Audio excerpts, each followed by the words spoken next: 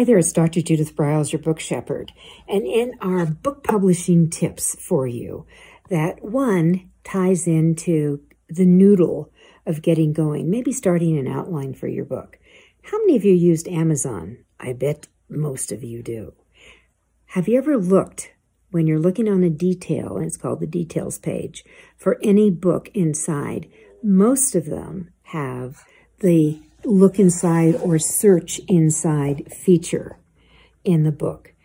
Now, why don't you go to a comparable book, a best-selling book in your area, and take a peek at how the look inside feature is laid out. Usually it has a table of contents, or now we call it a contents page.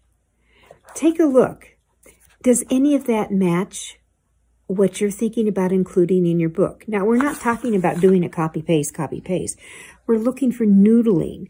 Is there something maybe you hadn't thought about to include?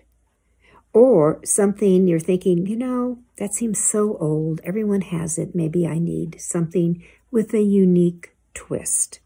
The Search Inside feature is very, very helpful on Amazon to authors to look for. And I also would read the back cover to look for, okay, what kind of bullets are popping at me? Do they speak to me in what I'm writing about? Or is there a variation of that? I can't tell you how many times I've watched movies or even a TV show, and there's a line in it that pops out and say, wait a sec, I need to include something like that. And then I end up writing an entire chapter, maybe on 8 words that I heard that became the golden egg and a cosmic goose. I'm Judith Briles. Make sure you follow me on Twitter, My Book Shepherd.